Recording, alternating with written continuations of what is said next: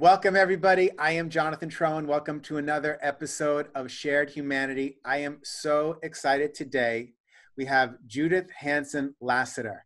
Now, if you come from the yoga world, you already know who she is. Chances are she's been teaching for, it's just about 50 years now of teaching, plus practice before that. There is so much wisdom. And for those that are not in the yoga world, there's just so much wisdom. She's written a whole ton of books. She's just contributed so much to the meaning of humanity. So I am really excited. Thank you, Judith, for being here. I'm so excited to see you. Well, Jonathan, thank you for inviting me. It's just a fun way to hang out with you because I enjoyed so much when I came to your studio earlier in the year, which now, of course, we all look back nostalgically.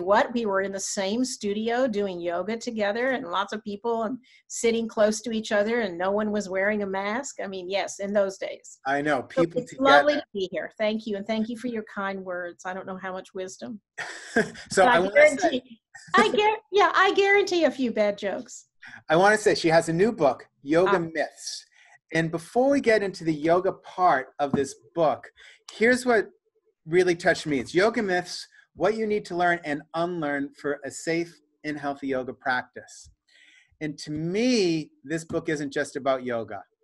This is a book, I'm even crying as I say it because it's so true. It's about challenging and changing long-held beliefs. And it's hard for people to change their beliefs.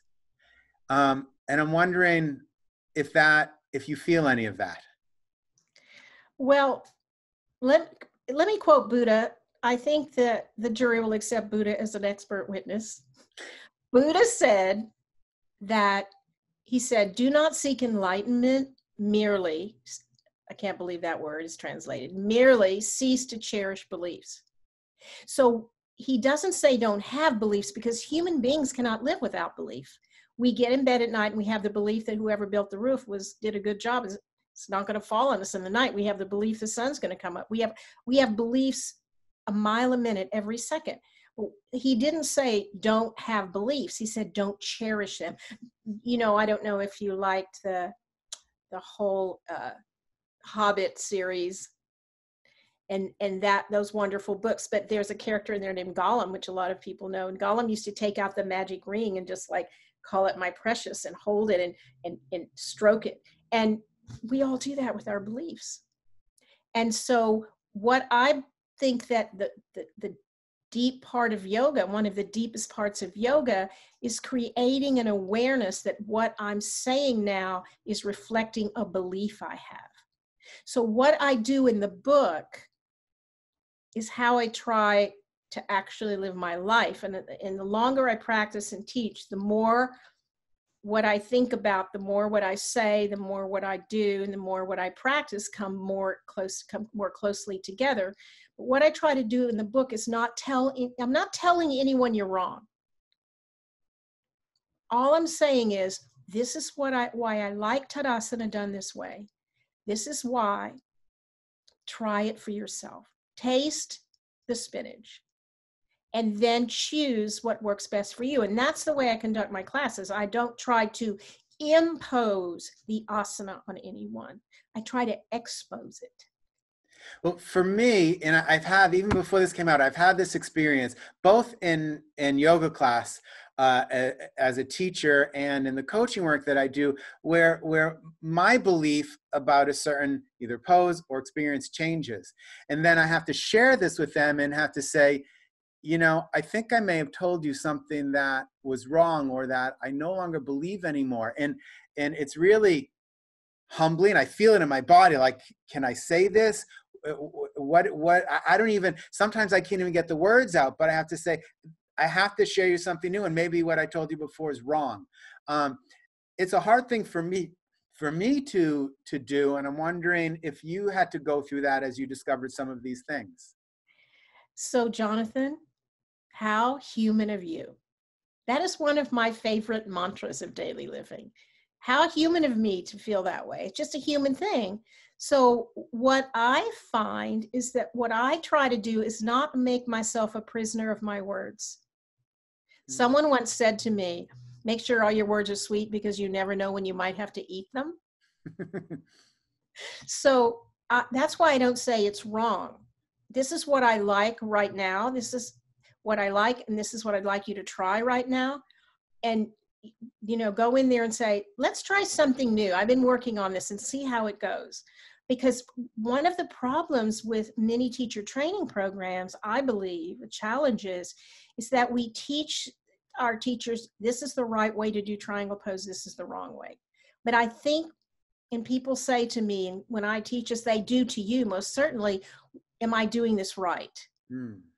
And I always stop the class, take it as a learning moment, which says, that's not the question. The question is, what effect does it have in my body, mind, and soul if I do it this way? And what effect does it have if I do it that way? That we should think more about the residue of the asana.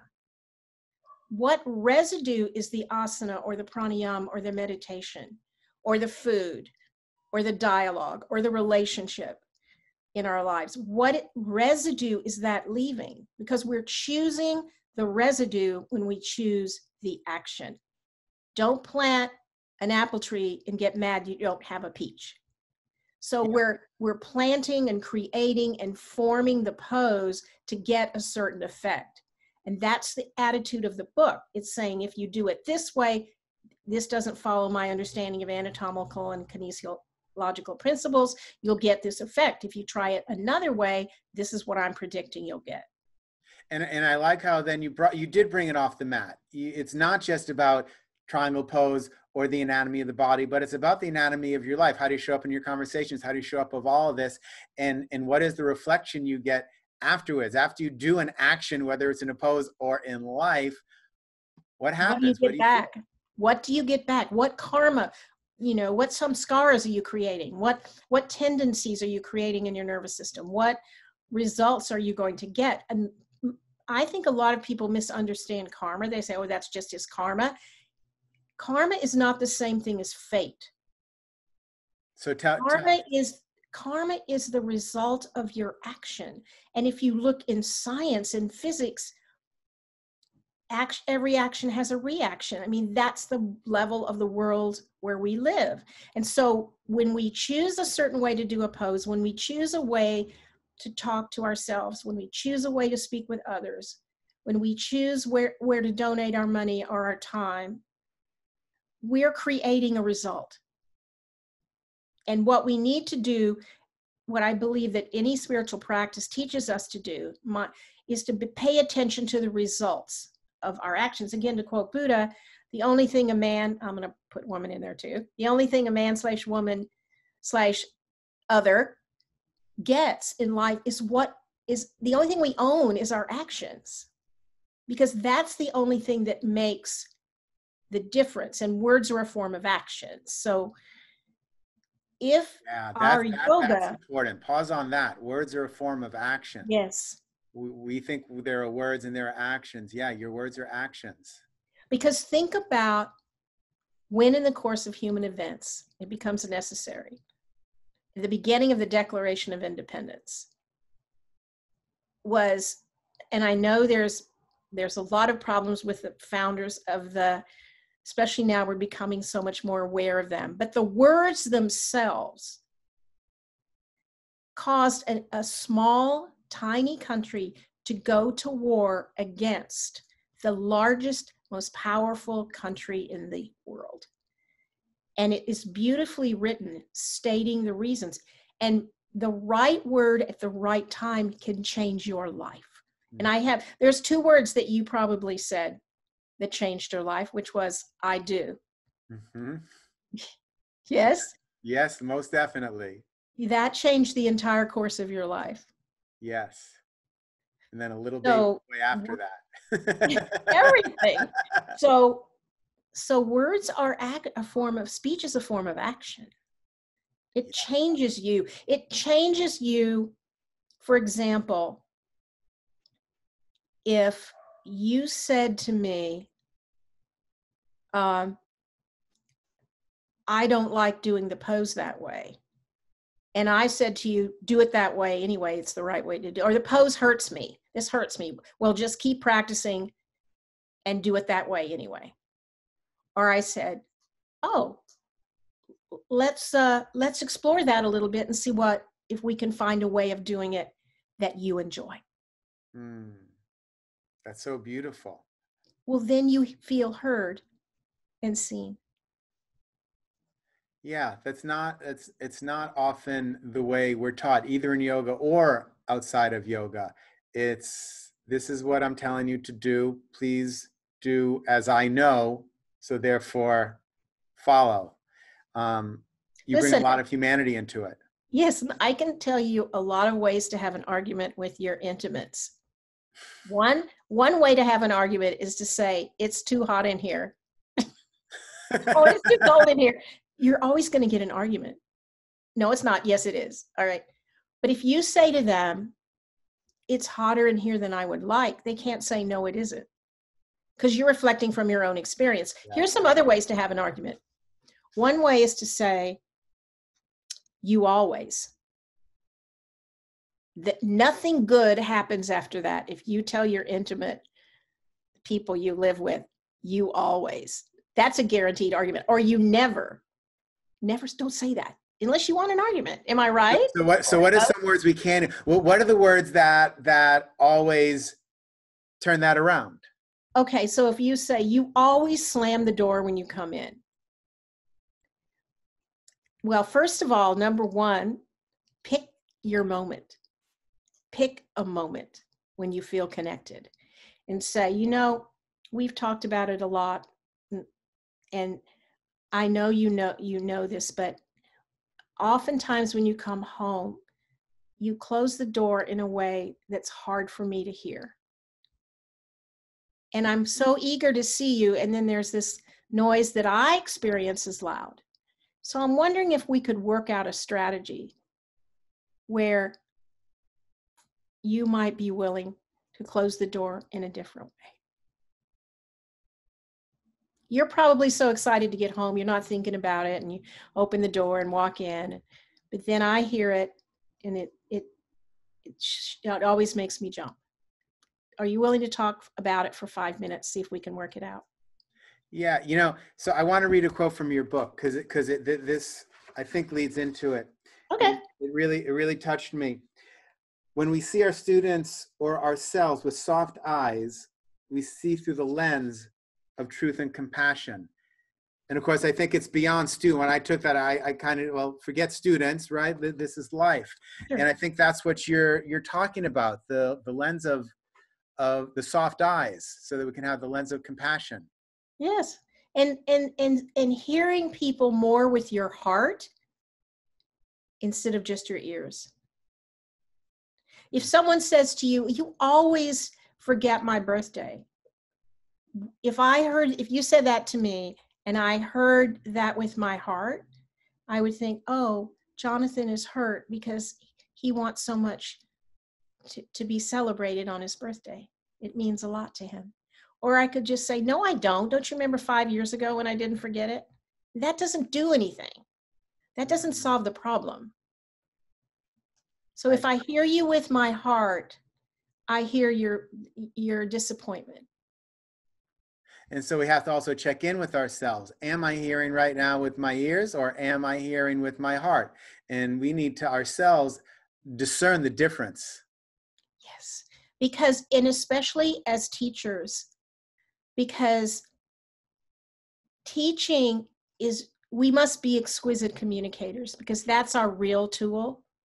If we can practice beautifully and have wonderful experiences in our own body, mind, and soul, but if we can't communicate them to the student, we can't, it's very difficult to teach.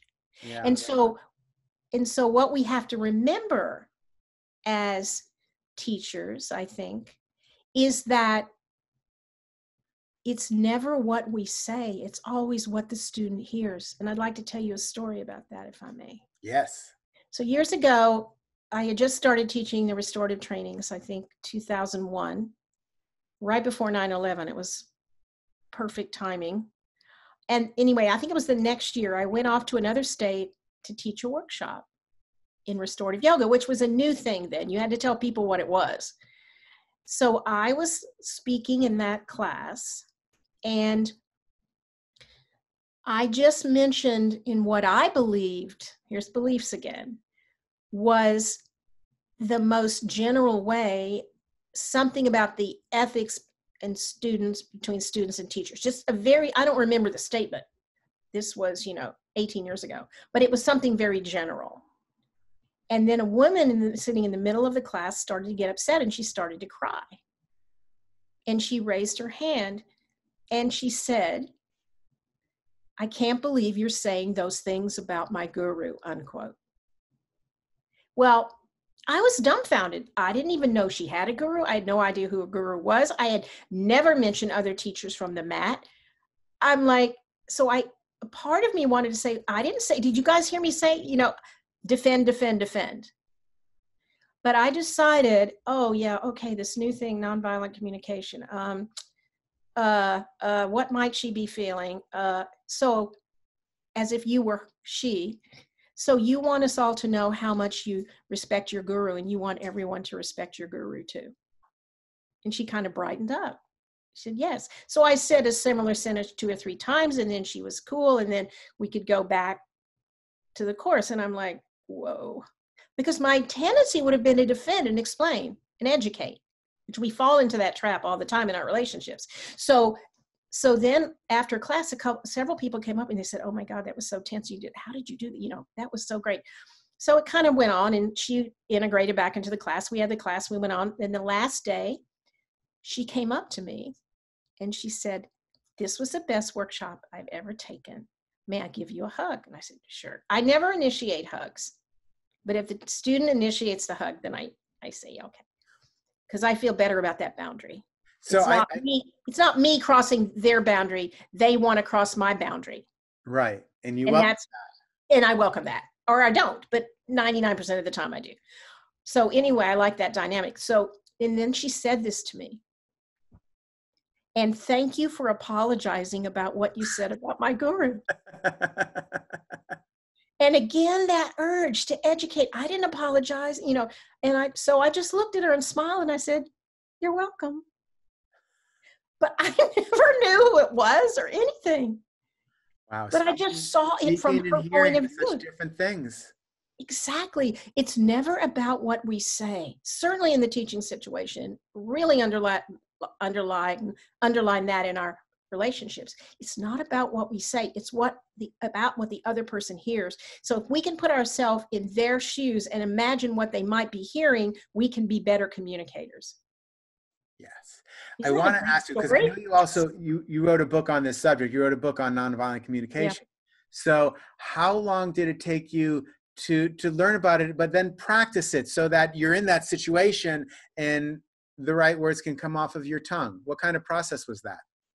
Well, I started really slowly. It took several years, a number of years. It's like learning a foreign language. But the reason I like it, and I talk about this in my book, What We Say Matters, is that the very first step is to go inside and get connected with you, which is what my life is about. Yeah. On the mat, on the cushion, in my relationships, in my writing, with my children. First, in every human contact, if you feel that you get triggered, what I've learned to do, it's a reflex now. It doesn't take me very long, but I've done it for years. Yeah. I notice that I'm triggered. And as teachers, I'm wondering, has there been a time or more than one time where you got triggered in a yoga class by one of your students? Certainly happened to me over almost 50 years. Yeah, right. No doubt. Right. And then I'm guessing, because I know you a little bit now, the very next thought that comes is you're berating yourself for that. I shouldn't be upset. I should not let this bother me. I should be different. Maybe you don't do that. No, I do. I'm like, yeah, well, first there's a shock, right? So you have to get past the shock, and then it's okay, how do we do this kindly and compassionately? Yeah, there's a flash that goes on there. Because you don't want to be triggered in the middle of class either. But of course, it happens. And there's some teachers that seem triggered the whole class. As teachers, we're supposed to be above it. Exactly. I'm supposed to be better than that, right? So I'm a yoga teacher. So the first thing you do is to say, well, I say, how human of me. Of course I feel irritated. That's just the way human beings are. And it's empathy, giving myself empathy, understanding that I reacted. I got stimulated and I reacted. How human of me. What else is new?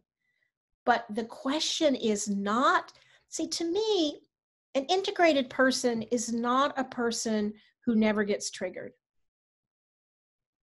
An integrated person who has this self-awareness to pause and choose their reaction to it.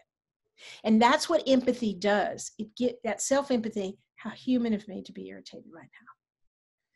And then I can do it like that. That pause is the most important part. Pause.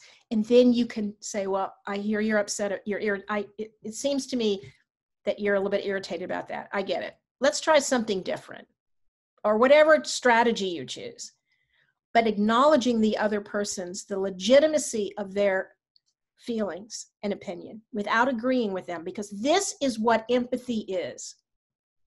Empathy is understanding independent of agreement. So I can have empathy for someone on the other side of the political line. And I completely. So what I find sometimes is, so one person, let's say I will have empathy for another person, but then there's a part of me that wants them, even without agreeing, to have empathy, understanding for me, but that might not be there. So how do we reconcile the one-way empathy when there is a part of us that wants two-way empathy? What you have to do, great question, by the way. The only thing that I have found that works is to give myself empathy first, or get somebody I know and trust to give it to me in person, and over the phone or something. Is I give it to myself, self-empathy. Yes, of course. I really wanted, my need for respect was not met. I really wanted to be met and understood and heard in a different way. When I said that, I realized that I said something in a way that stimulated Jonathan or hurt his feelings. And I'm so sad about that, because that was not my intention. Of course, I'm just human. Let me forgive myself. And then when I feel full, I know it. You know how I know? Because spontaneously arising is curiosity about what was going on with you. Until I have that spontaneous arising of curiosity, I'm not full enough yet to speak. I have to give myself empathy. And let me tell you, I have used empathy in situations that have been stunning in what I got back. And I started practicing when I called helplines. Tell me about helplines, like some appliance thing or something going on in your house, or you're calling Apple, or and I say things like, I can imagine it from the other person's point of view.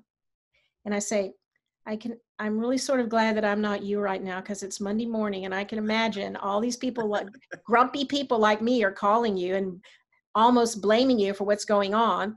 I said, so if you, or I'll say something like, if you hear a little impatience in my voice, it's because I am impatient, but I'm not impatient with you. I'm grateful for your help. I'm impatient with the situation that my printer hasn't worked all weekend and I'm behind on my project. So please understand that. And they go, oh my God, you're the nicest person I've talked to all day. Because isn't that ahimsa? Isn't it the first yama, the first precept, if you will, is and to ahimsa stop for everyone, non-violence. Non-violence, ahimsa, non-harming. But first it has to start at home. It has to start with our own self. Yes. And I really use it in airports. Well, I used to use it in airports. I like to say one of my best spiritual training centers was the Chicago O'Hare Airport. It was my ashram, because so many times you fly from San Francisco, where I am, through Chicago to other places. It's one of the hubs on United. And it's, got this weather. In the summer, it's got lightning and storms, and in the winter, of course, the ice and so they're always getting delayed, or you get there in time, but then the crew didn't get there because the storm came in after, and so many times, and I watch people and I watch myself get upset because I'm going to be an hour late. And then I remember that it took people a year to get from St. Louis to California on a Conestoga wagon. And I'm like, gee, I'm going to get to ride on this airplane an hour after I thought, but I'm going to have dinner and watch a movie. And my hair's not even going to get messed up. So I give myself empathy, and then I'm able to give it to the people around me. And I've just had so many instances where it's completely changed the situation. So take care of yourself first. Put on your own oxygen mask and then help someone else who's traveling on planet Earth with you. Yeah. So I have another question, and it does come from your book, but I think it lends to all this. So I have highlights already everywhere. Oh, I'm honored. I'm humbled.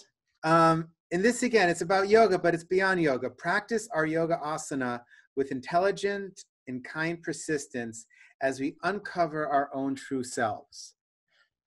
What is your definition of true self? All right. Sit up. Now, I want you to take your intelligence to the exact center of your brain, like the nexus. Got it. Right about. All right. So go to the center of your brain, drop your eyes.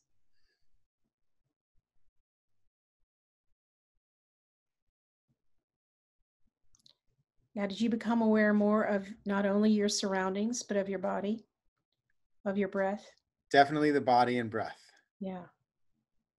In fact, everything else kind of vanished away. Yeah. So who is having that experience? Yourself. Your deepest self. So there's a wonderful expression that consciousness sleeps in the stone. It dreams in the plant. It awakens in the animal. And it recognizes itself in the human. So it's that stepping back. It's that part of me that knows. So there's a silence there. There's an awareness there that we forget. So all spiritual practice is about remembering and unlearning, like the book says. So I like to say that practice is like the wonderful Jewish mother saying, don't forget your galoshes. It's going to rain. The practice is reminding us of what we've just forgotten, which is that innate goodness, that innate silence, that innate intelligence and compassion. So how do we, so I can just do that. You go there and I feel it. Yes. You can do that all day long whenever you get there. But how do we take that out into communication? Because when I'm there, I can barely speak because I am, that's it. That's true self. I am there. How do we get that part of us to engage outwardly? All right. So what I think you do is you do two things. The things that work for me, I don't know what you should do. The things that work for me is like if I'm going to be on the phone with a difficult conversation, not this one. We've all had these difficult conversations, right? I write down my intention. I take an intention first and I write it down and I stick it on my computer or I stick it on my desk right where I am. And when I start to feel triggered, I look back at that intention. And I realize, well, I'll give you a perfect example. I was having a phone call with two other people. And one of them said something and I became triggered. They didn't trigger me. I don't give them that power. On some level, I chose it. It was like that fast, but I got so triggered. And I just went, I remembered, you know, at that time, 40 years of practice or whatever it was, all came together in that one moment. And I had enough remembering. It was like the image I had. Have you ever been like in an old abandoned house or a room somewhere where there's like this was my image, like a single 15-watt light bulb hanging down, all covered with dust in the center of the room. So that it was barely, my mind went blank, except there was this light bulb in the center, like fingernails holding on to that awareness. And I said this, right now, I am really triggered. And I know if I continued, I would say things that I would regret. What I would like to do is hang up. I'm going to go walk around the block. I'm going to come back in about 10 minutes and I will call you back. I promise, because I want to continue this conversation when I'm not triggered. Will you support me in that? Yes. So then I did it. I came back, but it was like the tiniest beam of light. Like that's all I had. I lost everything else. And I just went, oh, well, that only took 40 years. And, and then after the call, one of the people called me up and said, how did you do that? I said, you got 40 years? Yeah, right. But see, isn't that why we practice, Jonathan? Because in my small way, that made the world a better place in that moment. Yes. I didn't go to violence. It took every bit of courage and focus that I had, though. I mean, I was practically seeing red spots, which I've actually done before. Have you ever actually been so angry you saw red? Yes. It's not a metaphor, is it? And it's you not actually fun. See red spots. Yeah, I was practically there. So 40 years of practice. Life is a practice. Life is a practice. Every day you get to practice. Yeah. And, you know, the more I work with my practice and nonviolent communication, and the easier it gets. But, you know, we are humans. And that's the most wonderful thing about us. If that means we make mistakes and we keep forgetting and we say things that hurt people when we don't mean it. Yeah.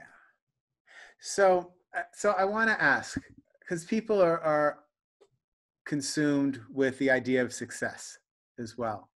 Mm-hmm. And people who know you think of you, I don't know you, but people who've heard of this person, Judith Hanson Lasater, right? She's a successful yoga teacher, lots of books, all this stuff. So what's behind the success part of Judith? Well, you know, thank you. So let me tell you a little bit of a story to help answer this. I was a graduate student at the University of Texas in Austin. One reason I love Austin is it has so many memories for me. And I'd been a teaching assistant and it hadn't been as satisfying as I hoped it would be, because I always wanted to teach. I thought I was going to be a government professor, teach government, political science. So I went over to the Drag. If you live in Austin, you know the Drag. It's the street, for those of you who don't, right on one side of the university where all the coffee stores and takeouts and, you know, bookstores, you know the Drag.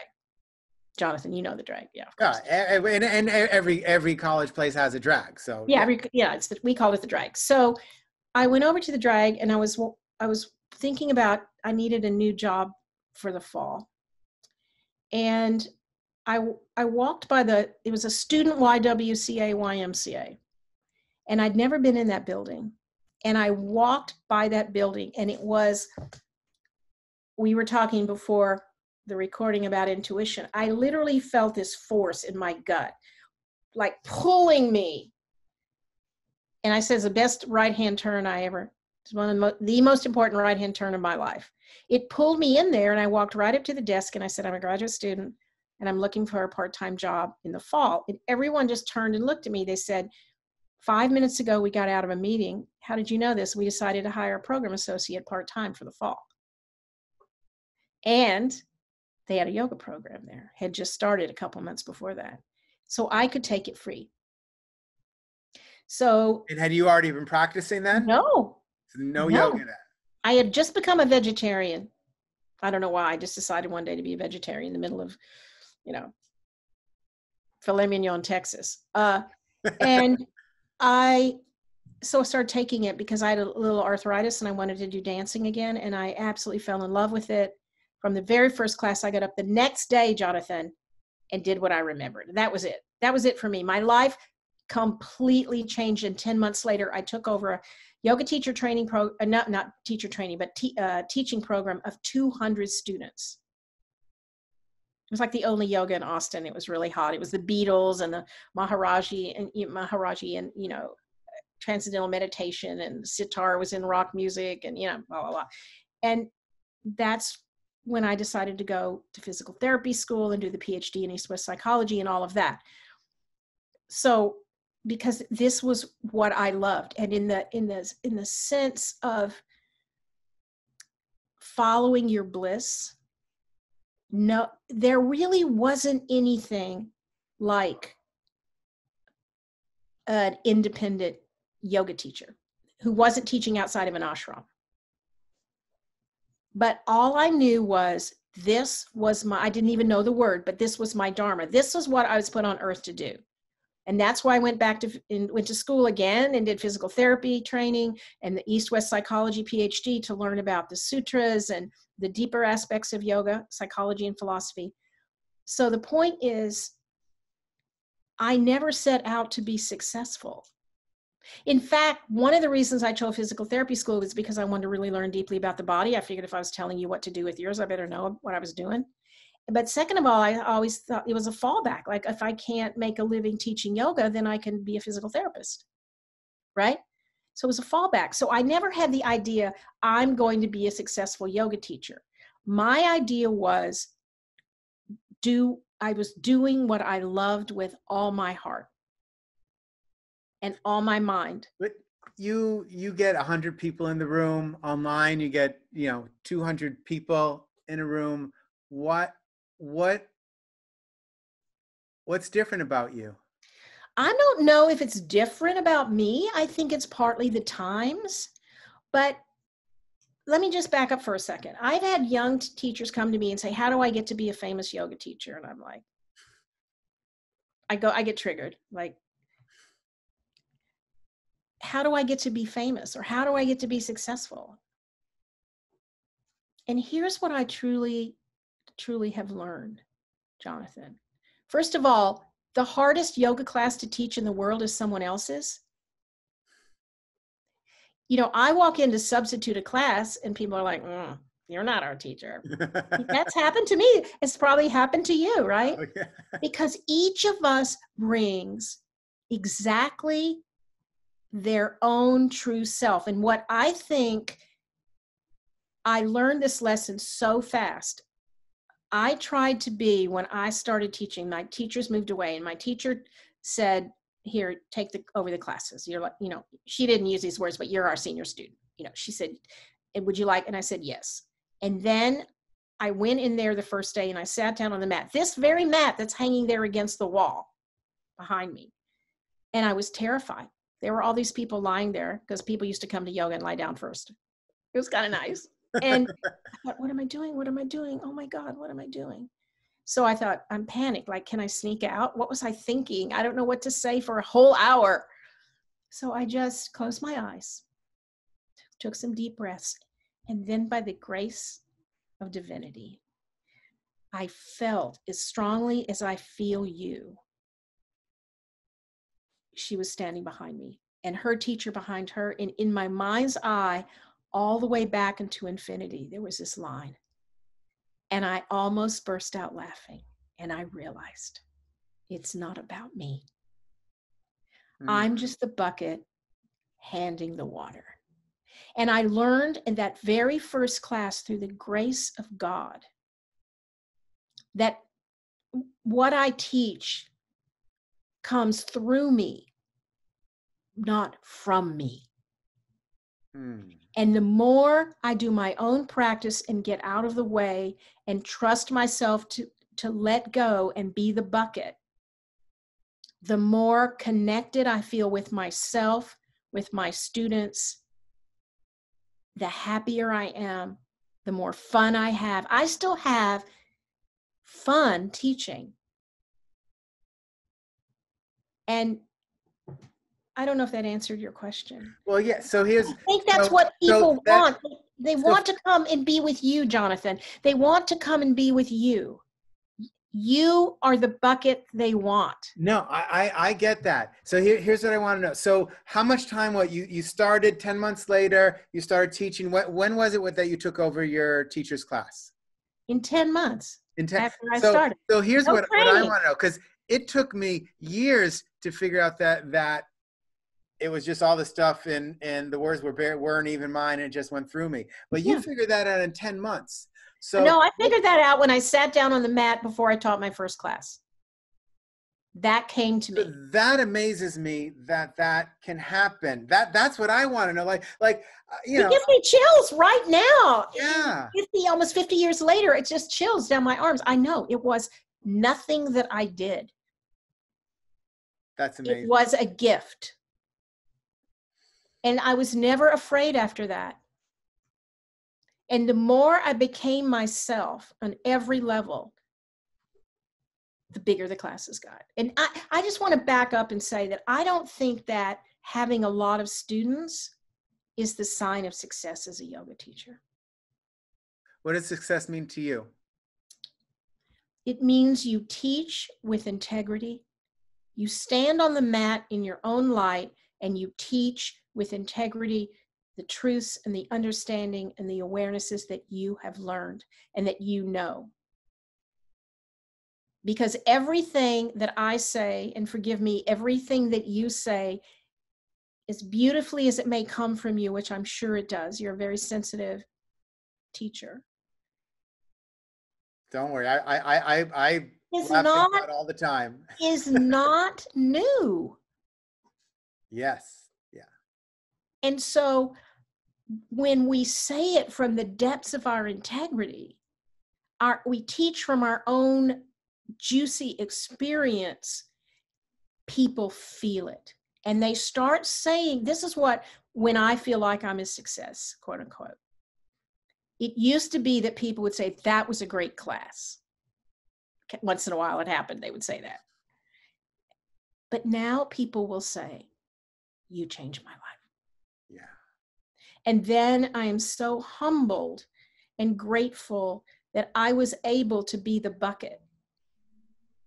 That, as one of my longtime students said, she wrote the foreword to a book I wrote called A Year of Living Your Yoga, which is a little practice and saying for every day of the year. And she said, you teach the way I learn. And you can't do that for everybody.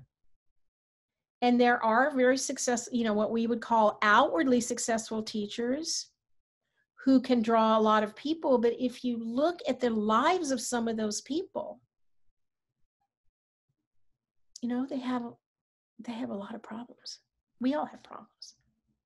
You see what I'm saying? Yeah. Well, you said something really important in the middle there, and it's getting out of your own way. It's the art of getting out of your own way, which is certainly true when you're teaching yoga. It's been going on for thousands of years, and the words just get transmitted through you and your body. And it's also true for everywhere else we show up in life. Usually, occasionally someone else is in our way, but I think usually it's us who are in our own way. And if we can just step out of our own way, then the beauty is already there for us to see. We're just the ones blocking it.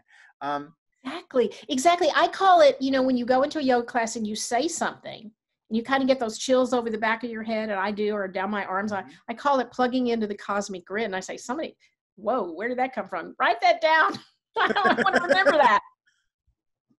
So I'll give you a perfect example of that. This came to me the other day when I was doing another one of these lovely interviews. I just want to read it to you. I wrote it down because I don't exactly remember it because it came, you know what I'm saying? It said, listen to this.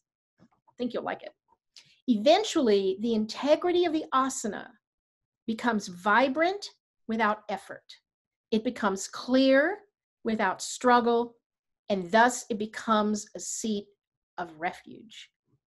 Then we experience a quietness that spontaneously arises. That's beautiful. I know. I'm like, where did that come from? And I know I always go back to this, but then it's how do you take it from yoga to life? And if you substitute the word life, not that I want to change your words, but if you just substituted life and change and where asana is, like that's eventually life becomes vibrant without effort, becomes clear without struggle, and thus your life itself is a refuge. Because refuge is not a location, Jonathan. It's here. Intention. It's an intention. It's what you choose.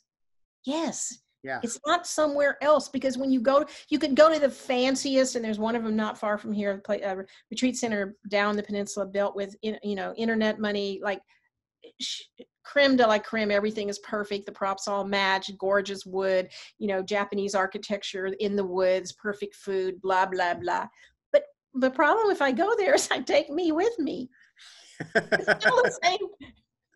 I hear you. If you look at one of the talks that I did, I talk about that. I went from Boston to Denmark to Spain to LA, and all of a sudden that voice was in all these places. Now, I thought the next destination was where life would unfold and I'd finally find the joy, but the only thing that showed up was me, and it was not a refuge at that time like it is now. Yeah. And yeah, you have to change this to become that refuge. And we see that in yoga, where people think, if I can just get handstand, if I can just get these poses, and they're striving to get the poses, and I've done it, and it was fun, and it was, where I was at the time. But I think a big switch happened for me too when I went into labor with the first of my 3 children. I thought, oh, this is just an asana. Breathe with it. Yeah. That everything's an asana, everything's an asana. Oh, I love that. Well, there is nowhere that is not your yoga mat. That's right. And these expressions help me. Everyone is Buddha. Now, did Buddha really live? I don't know.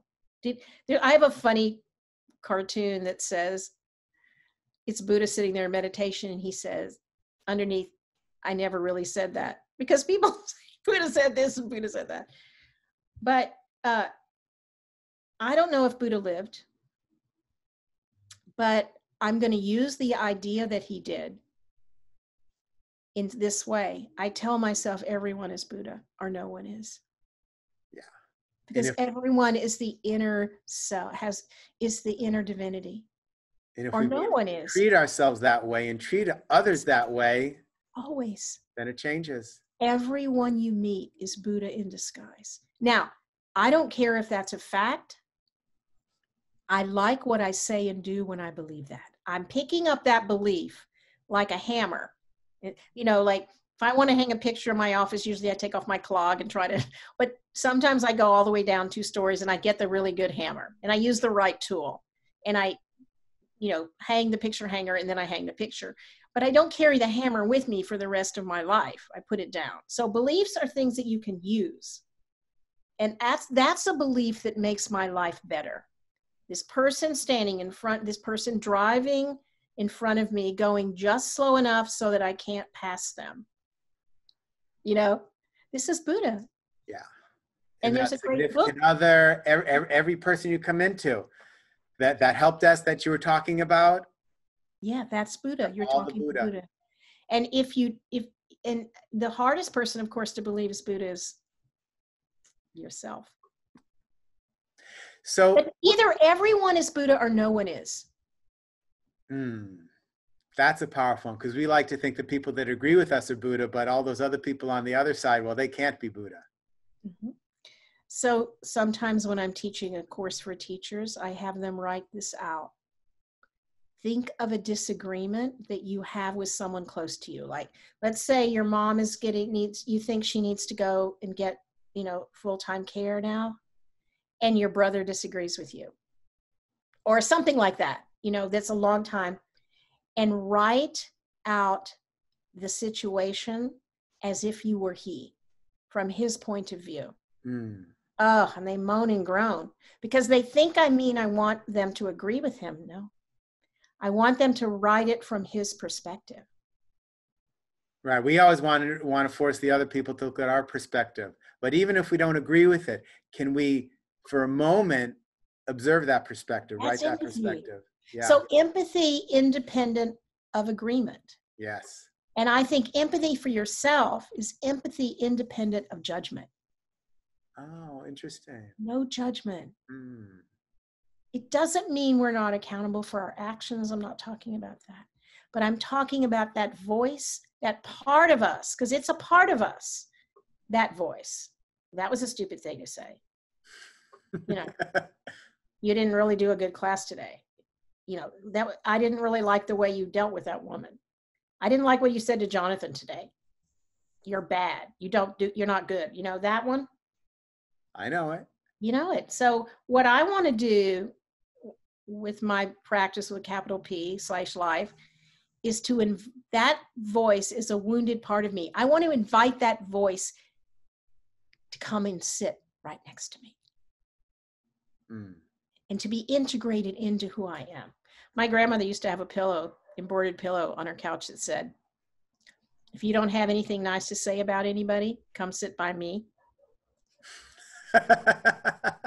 So it's kind of true. So I want no longer to push any part of me away. And I'm really willing now not to push away the parts I don't like, but to have compassion and empathy for them and weave them into the fabric of who I am. I don't want to follow them, but I want to integrate the anger, the hurt, the rage, whatever into me. Do you see that as a journey that has a completion? Like, will all that anger at one point in this lifetime be wrapped up? Or is this just a journey? At some point our life is over and there's still the anger and whatever's there. I'll tell you what Buddha said when asked that kind of question: none of your business. And that's kind of how I feel about it. I don't have any way of knowing that. And that's not what I'm about. I'm about right now, can I invite that angry part to come, that hurt part to come in and sit next to me into the tent and give it the empathy and love that it really wants. I love that. You know what? I think maybe we should say this, and then maybe we could just talk a little bit about the book. Is that the most important job of a yoga teacher is to reflect back the inherent goodness and the inner wisdom of the student. And the only way we can do that, the only way we can empower them to become freer and more open and more themselves, is to find it in ourselves first. Yeah. And that this is really a calling, this teaching of yoga. It is a deep privilege. It's not a right. It's a sacred act to teach. It's a sacred act to physically touch someone else in a pose. It is a gift beyond gratitude that we have this practice in all its deepest senses, as well as asana, pranayama, all of it. And so that our job is to become the yoga. Yeah. Wow. And then the world changes. We change, the world changes. So let's go back to the book for a minute. So why, you've written a lot of books. Why this book? Why now? That's my 10th book. I know. I like writing books. Because I have traveled and taught yoga now on 6 continents and in virtually every state of the union. And I have heard a lot of instructions and seen a lot of practices that in my experience are not healthy in the long term. And I wanted to offer what I call some yoga myths. And like one chapter is called, it's for everybody actually. One chapter is called Why You Don't Need Neck Rolls, But You Do Need Blankets and Shoulder Stand. It's about the neck. And I think that there's a chapter called now, can't remember exactly, but your knees are smarter than you. Like, it's really about trusting the innate structure and function of the body as an incredibly beautiful, wise entity that carries our precious soul. And to listen more and tell less. And to trust ourselves more. I want to reiterate for people, it is about yoga and it's not about yoga. It really is the meat of the body, right? The meat and bones of the body. And we all have that. So yeah, how can we listen to it? How can we connect with it more? It's really a powerful book. Thank you. I had a great deal of fun writing it. I wrote that book in 4 months. In 4 months? I have to do a book writing course for us now. How do you write a book in 4 months, right? I'll tell you how to write a book. Outline. This is what I learned when I wrote my first book. Meticulous outline. And then, the analogy I make about writing books is like being a painter. Everyone wants to just do the paint, like a little kid, like put the paint on the wall. But a really good painters come in, they empty the room, they cover the furniture, they tape the windows, they caulk, they repair, they sand it down, they wash, they clean, they get the canvas ready, quote unquote. The last thing they do is paint. Yeah. So it's like anything. How do we show up and prepare for it? Yeah. What do we do before we're on the yoga mat? Yes. What do we do before we pick up the phone and have the phone call? Yeah. Get to that true self. Yeah. And one of the things I like about Yoga Myths, actually tomorrow is the launch day. And you can still, you can get it, order it still. But one of the things I like about it is every chapter begins with a story. Yes. Did you like that? I did. I noticed it. The whole thing begins with a story. The book begins with a story, and then there are stories all along the way, so you can connect to humanity, which is what this is about. It's what life is about. Which is, I hope, what we did. Yes. Listen, I so enjoy talking to you, but I always enjoy talking to you. I know. I know we spoke before. Now, I don't know. What you read before, was that the poem you were going to read, or is there another poem?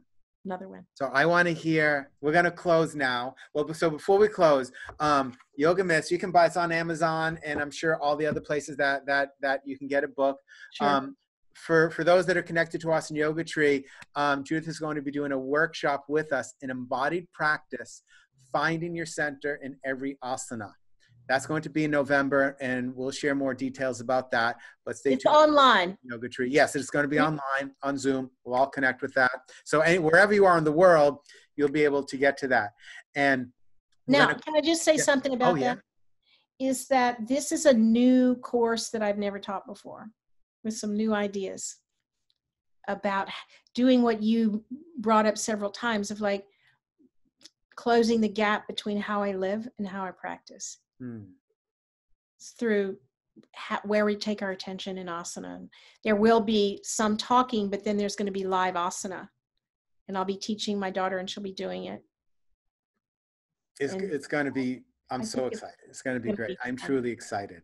It'll be on your website probably soon. Yes, we'll have it up there. Well, by the time this is up, it'll be on the website. So everything will be there together.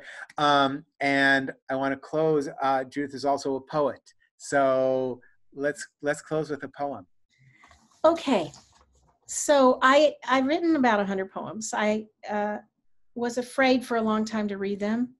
And then one day I just decided I was going to read them, and some people would like them, maybe. And I love reading them. So thank you for your patience of hearing my poems. And this one is entitled Nothing is Missing. And I liked it. I liked it for today because I know sometimes in these times I feel like I'm missing out. I'm missing things, and so nothing is missing. Here we go. It's very short. All right. Nothing is missing from this moment. There is no lack in you.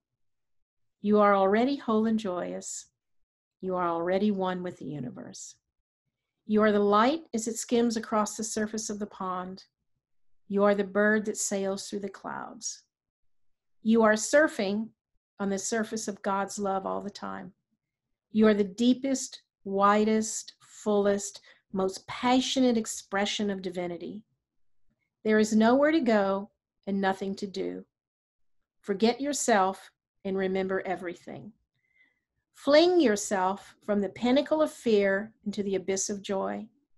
Sing, dance, and love, for you are the expression of all these things. Find that which was never lost.